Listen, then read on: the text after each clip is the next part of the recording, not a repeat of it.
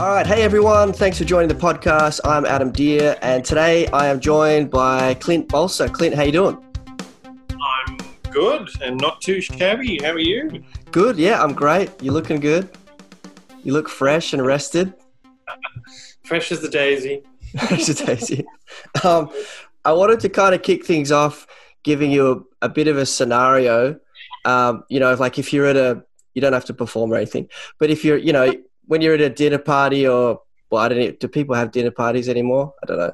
When you're at... We actually, the night before, we had like a game with my whole company members, a game of celebrity heads on Zoom. Oh, cool. That was hilarious because we're totally crap at celebrity heads, we found out. And we're not really good with names. So we made it about dinosaurs. Perfect. Sounds like it went really well.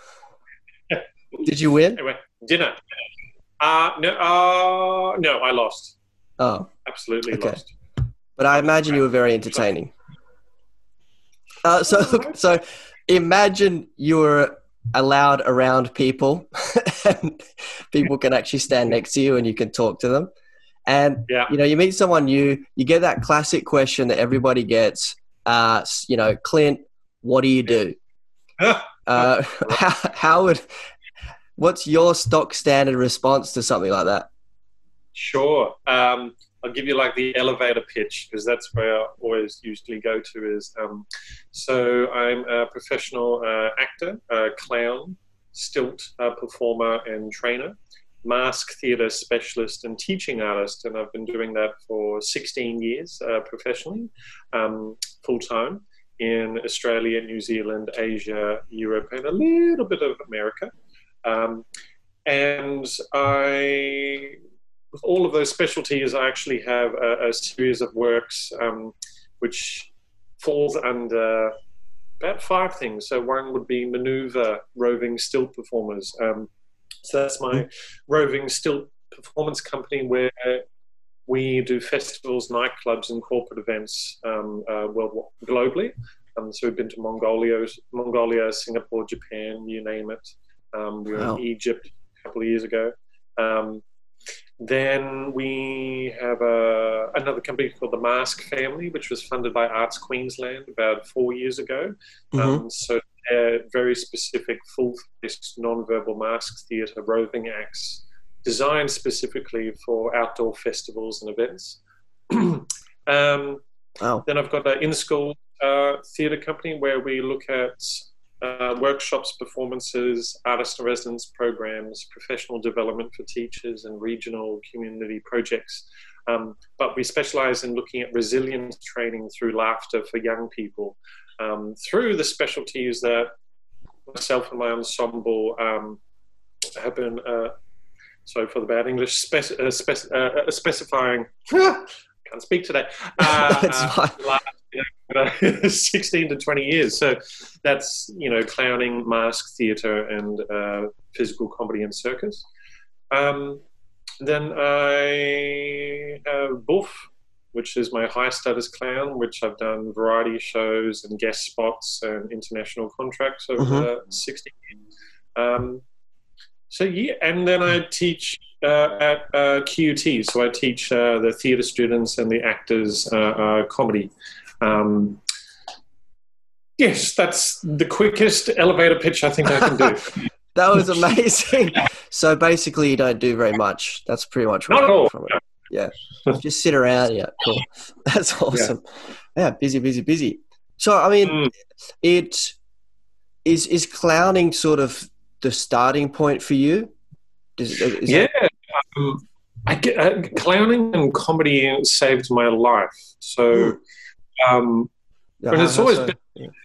Well, it's always been with me, like, with my family when I was young, there was a lot of trauma, let's just say. And from the age of 7, my grandparents, who were in their 70s, they rescued me and adopted me and brought me up since the age of 7.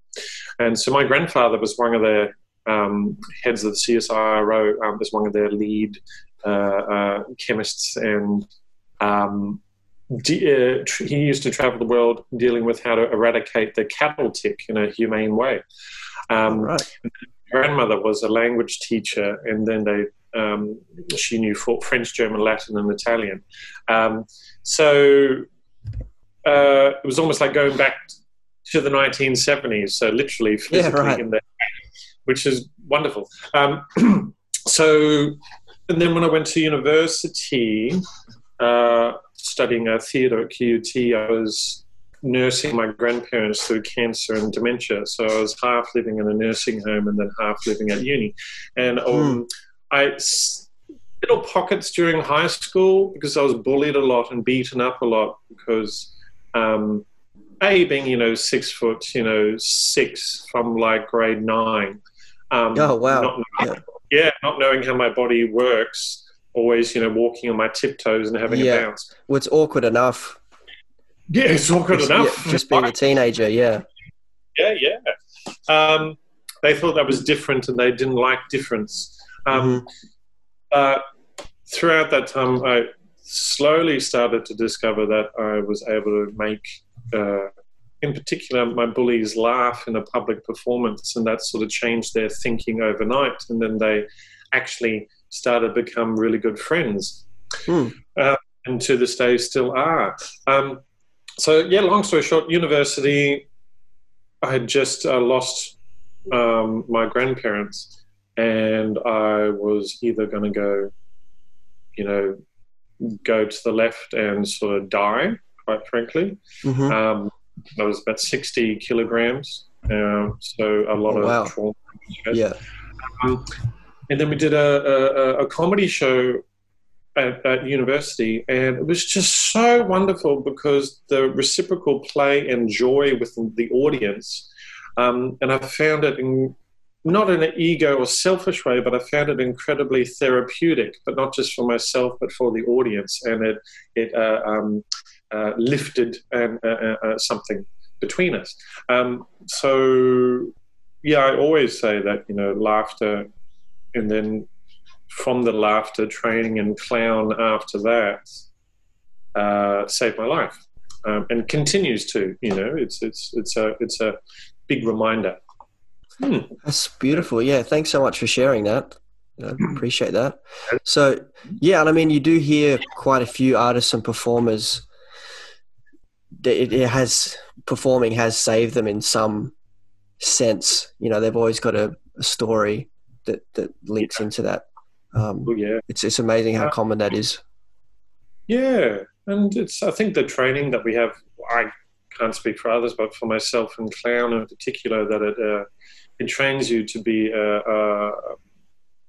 to find strength in being vulnerable and being able to share that vulnerability with an audience in a safe way, but in a courageous way as well.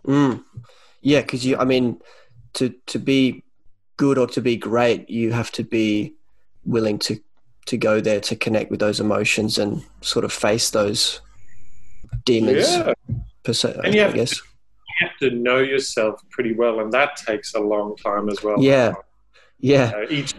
Each time you go on stage, you discover a little bit about yourself. You go, oh, I didn't know I was able to do that. But because I do that through the guise of a character, because in real life I'm actually really agoraphobic and a little bit nervous of people, which is But then put me in front of a stage with 2,000 people in a character, I can do a lot of things that I would normally be able to do.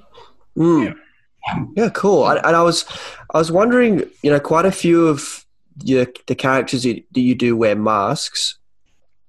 How does that change your delivery? Having a mask, how does that change you?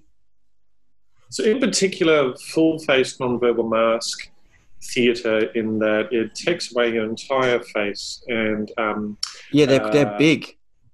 It's kind of liking it to a cartoon character, and they've just been taken out of a cartoon book and put into real life. So all of a sudden, they're sensitive to the needs of their audience. They are connecting directly to the hearts of their audience. Oh, so I've got some workmen downstairs. I don't know. That's all right. Someone's breaking in. Yeah. But when you take away the face, it's a hard thing to communicate, but you sink more into your body, if that makes sense. Right. So every little that, in particular, a hand gesture is doing, it basically amplifies the mundane and makes that extraordinary. So their focus, the audience focuses on the physical movement more. Absolutely. So you have to look at, say, Charlie Chaplin or Buster Keaton or Jacques Tati, who are, three of my heroes when it comes to physical and non-verbal. Also Marcel Marceau, or anything in Slava's Snow Show from Russia. No words are needed. It's universal. Yeah. It's incredible.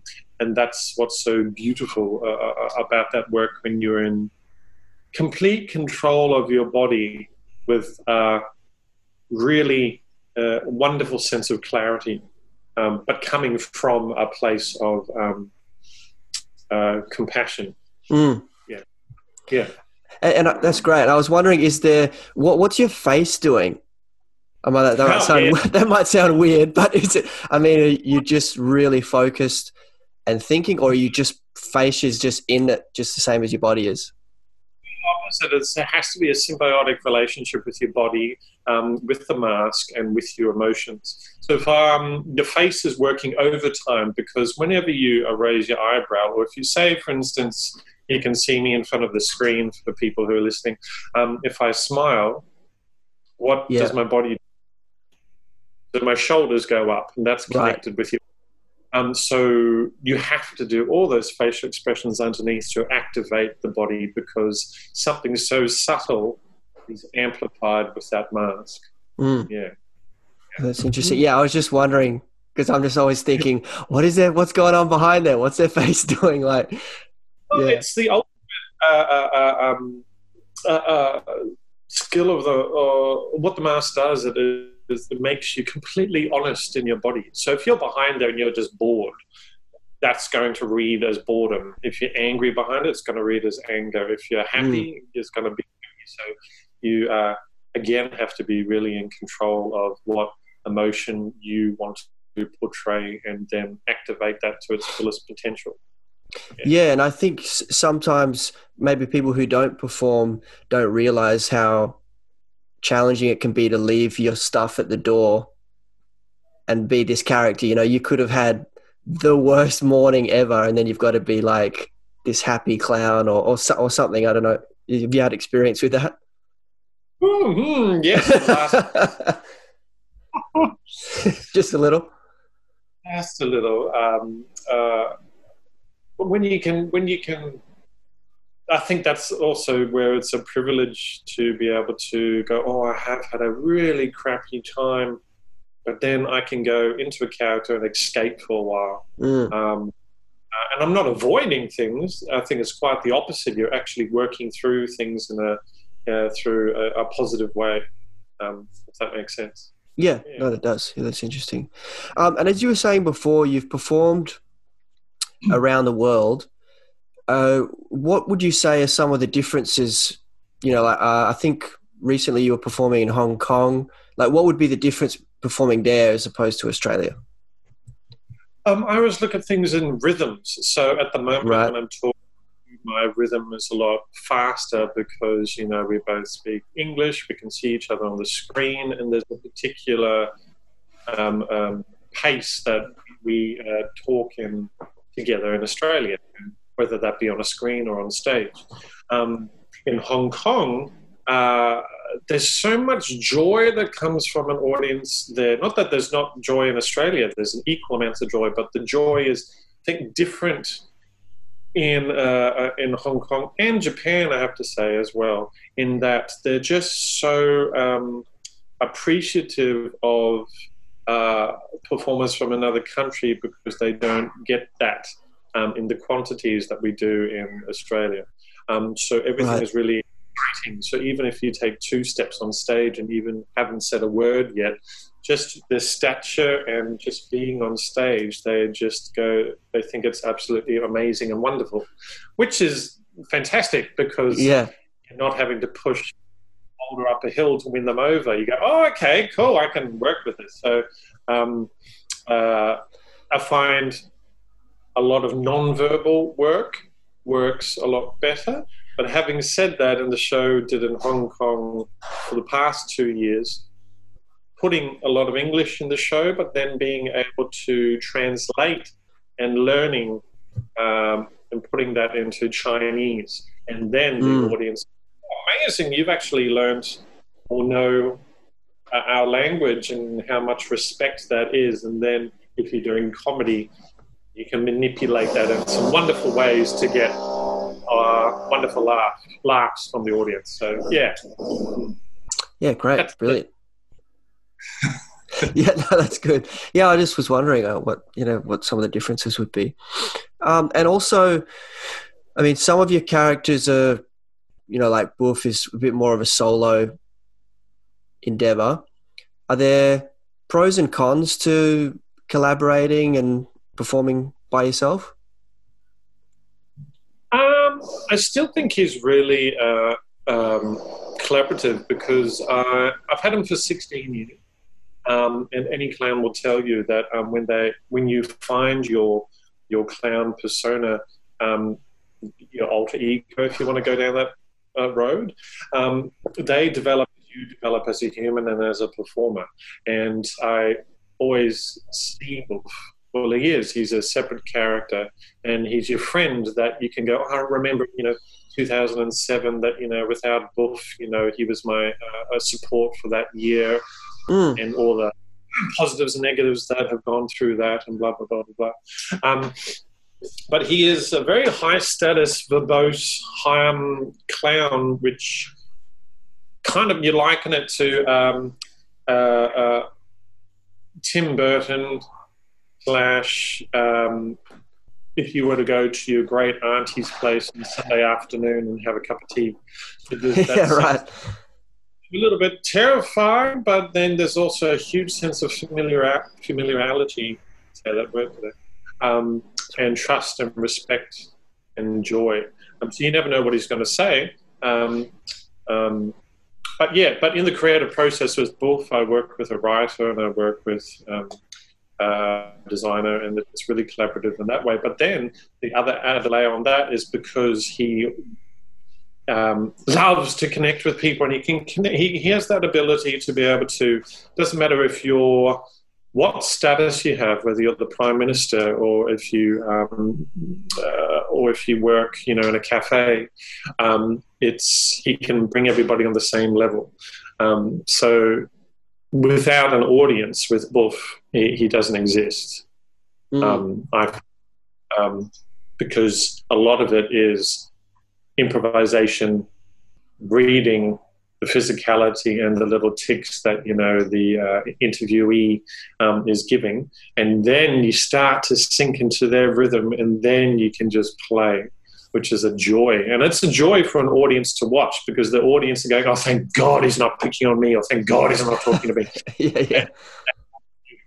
They love to see that other person working.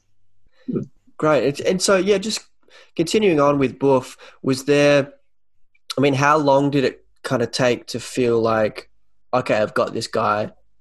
Were you really trialing a lot of different things, or did it just feel like it came together quite quickly? I mean, I know you were saying you were collaborating, but just for you. Yeah. When he was in his pubescent stage, I want to say, he was actually non-verbal, and he did a lot of non-verbal routines. And then I think I was doing a contract in Japan, and I discovered the beginnings of a voice for him. And then he was, like a baby learning how to walk, how to talk. And then when he's gotten older, he's got a lot more opinions, a lot more stories to share. What was the question? Are you single? No. No. So just like how long did it kind of take to to get to fully, know. yeah, to feel like, oh, okay, I'm here. Every time and every day you discover new things about him, which makes him a really three-dimensional and real character. But also clown is a different logic, and also clown characters I find are universal and timeless. So, you know, he does have a really long history that starts to pop up, and you go, oh, wow, I never knew that about you. Let's discover that. But I guess there's about 10 years ago, I found when I was doing a show, it was about in front of like 800 people, and I have a routine where I play the Alpine cowbells as Boof, and I have a I've only seen photos of it. It looks very interesting. I've only seen pictures, but... No, it's so fun where I essentially give bells out to the audience and conduct play a song and manipulate that rhythm to the point where by the end of the routine they're celebrating that they got the song right. So you have the structure for that routine, and then you go out and you go, I have no idea how it's going to go. I have no idea what Wolf is going to say. I have no idea yeah. I'm going to improvise with tonight, but I've got my solid structure. I know where I'm starting, hot points, and where I need to get to. So that's equal parts terrifying, equal parts exciting. When you do get that wonderful rhythm right, it's beautiful. So yeah. Perfect. And so during this, it was great. It was a great answer. I'm loving it. So during this time of isolation, a lot of performers are finding different ways to be creative, and what can I do? How can I keep working? How can I keep the creative juices flowing? And so you've been keeping busy with Boof in that sense, with your segment Afternoon Tea. Yeah, the thing is, I'm just going to wait for that drill to stop. I think it's different.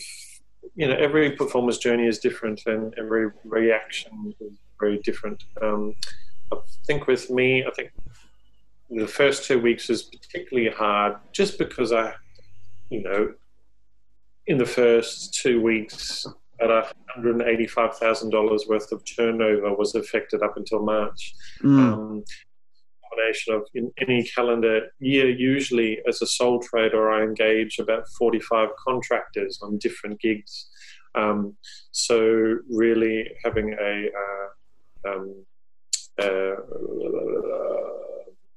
what's the word? Comeback word. Responsibility to help my family of performers that I've worked with for 16 years. So the first point of call was actually contacting all the end clients and negotiating and going, what's your situation? Okay, this is our situation.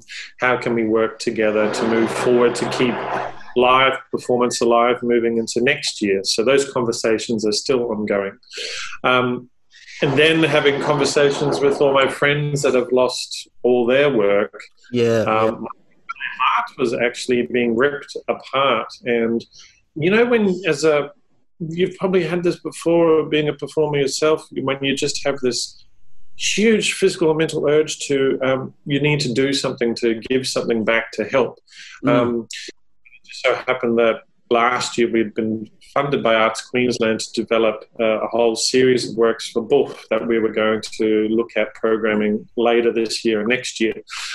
So I said, what can I have to offer is connection. I'm not doing it for money. It was just about, I want to sit on a couch and share stories from Boof, and then invite my friends and performers that I've got relationships and work with, and who have about 30 of them from around the world, I have to say. I've just said, yes, we'll come on and we will share what we have to help people through this time. And then we just put a donations link to go, hey, if you can pay something, great. If you can't, that's fine. So, yeah, friends who are technical wizards, I'm not. Yeah, no, I'm in the same boat, trust me. they do that, and then it's been a wonderful process for the last. We're coming up to week 6, and we committed to 8 weeks. And are you? Sorry, are you able to do that from home? Is that how you've managed to work it out? Yeah, been able to do that from home, and then we Skype in all of our guests. Whether they're in Australia or got Las Vegas or Russia. I think we've got Hong Kong and America coming up in a couple of weeks. So yeah, it's gorgeous. It's keeping you sane. Yeah, that's good. And so, where can people check that out if they want to go have a check Boof out? Just on my profile page, just Clint Bolster, and it's on Sundays, Australia time, in Queensland, 3:30 to 4:30 for the next 3 Sundays, and then we're going to be having a break because it is a huge thing to do each week, where you write all your material, you get all your guests on board, and you do the text, and then you have a wonderful, joyful play on Sundays. So yeah. Yeah, beautiful. And got a pretty big question, I guess, kind of toward the end of our chat. So from your perspective, what is the role of live performance, and how has that role changed in the last few months, do you think? Say we took a festival or an outdoor event as an example. So in particular, one of the big portions of work that we do is roving entertainment.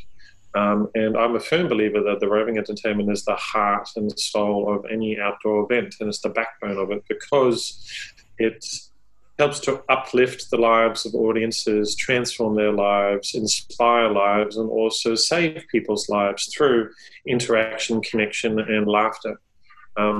For example, we were performing our masked theatre act called The Tourists at Woodford Folk Festival, and this was just after the fires had happened. And this wonderful lady came up to me and just hugged my character for about, I'm going to say about 2 minutes. And she just told me her story and how she lost a family member in the fires, and that this just so happened that she connected with this masked character, and she was able to cry and said to me that this is what she needed at this point in time in her life, and thank you for being so generous. So it's those, I think it's those kinds of stories that are usually not heard of when it comes to the bigger, theatre or venues or all that, which is absolutely, I love as well, totally, and love doing. But I think when you can actually be that close to your audience and actually have real-time connections with them. Sorry about that. It's all right. Just the perfect timing of this really beautiful moment in your story. It's all good. But I love what you're saying there, because you're right. With roving performance, there isn't that barrier. I mean, you're very, we hear about the fourth wall and all that. There really is nothing between you. It's kind of like you are part of the community in a strange way. Well, absolutely. And you're invited into that community because you are sensitive to the needs of your audience, and you are not pushing yourself into their space. If you create that space where it's open, then that audience will come to you. That makes sense. Yeah. Mm-hmm. Thanks for sharing that. That's a really beautiful story. So how do you see, I mean, obviously things have changed, you've adapted, everything's pretty much digital now in terms of a performance, at least during this time. Yeah, just for both, as a way to connect people through this time. And we've been having lovely people where they have been sending photos of their own tea sets at home and dressing up to go for afternoon tea with Buff virtually online. And with just really trying to forward think of going, not to put everything online. I think there is a level of that.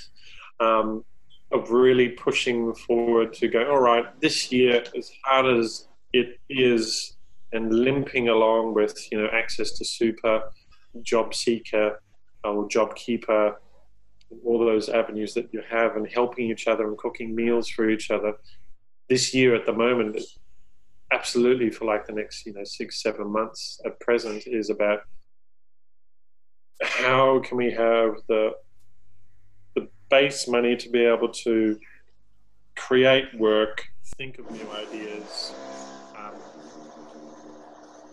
might invest in a drill. Yeah, go ask that guy where he got his. Maybe he can get a good deal. But then when we do come out of this crisis, how can we create new and innovative and brilliant work that... Drill! It's okay. I can still. Your audio is still clear. I should be able to do something with it. I've got a program that removes drill sounds. Ooh, excellent. That connects to the heart because people will want to help celebrate people and connection again coming into next year. Yeah. Yeah, great. I mean, I think that it'll take a bit of time just to build up again, I suppose. But I don't know what you think. I mean, it's a $6 million question. I mean, at the moment, with connections and relationships with the established clients that we already have, and having a really open and transparent dialogue with them. So I think that's been a really good positive coming out of this negativity at the moment. Yeah. Cool. Well, I think that's a pretty good spot to leave it at, Clint. Thank you so much for taking the time to have a chat. I really enjoyed it and learned a lot about you. Oh, pleasure, and thank you for asking me on. Yeah, cool. So everyone, please make sure you check out Clint's work online, Clint Bolster on Facebook, Instagram. Check out his website. He's a very talented man with plenty to offer, so please look into his work. Clint, once again, thank you so much. Thank you. Happy Friday. Well, that's all we have for this week. Thank you so much for listening. Please make sure you head over to my Facebook and Instagram pages, Adam Dearest, to keep up to date with all the latest episodes. See you next week.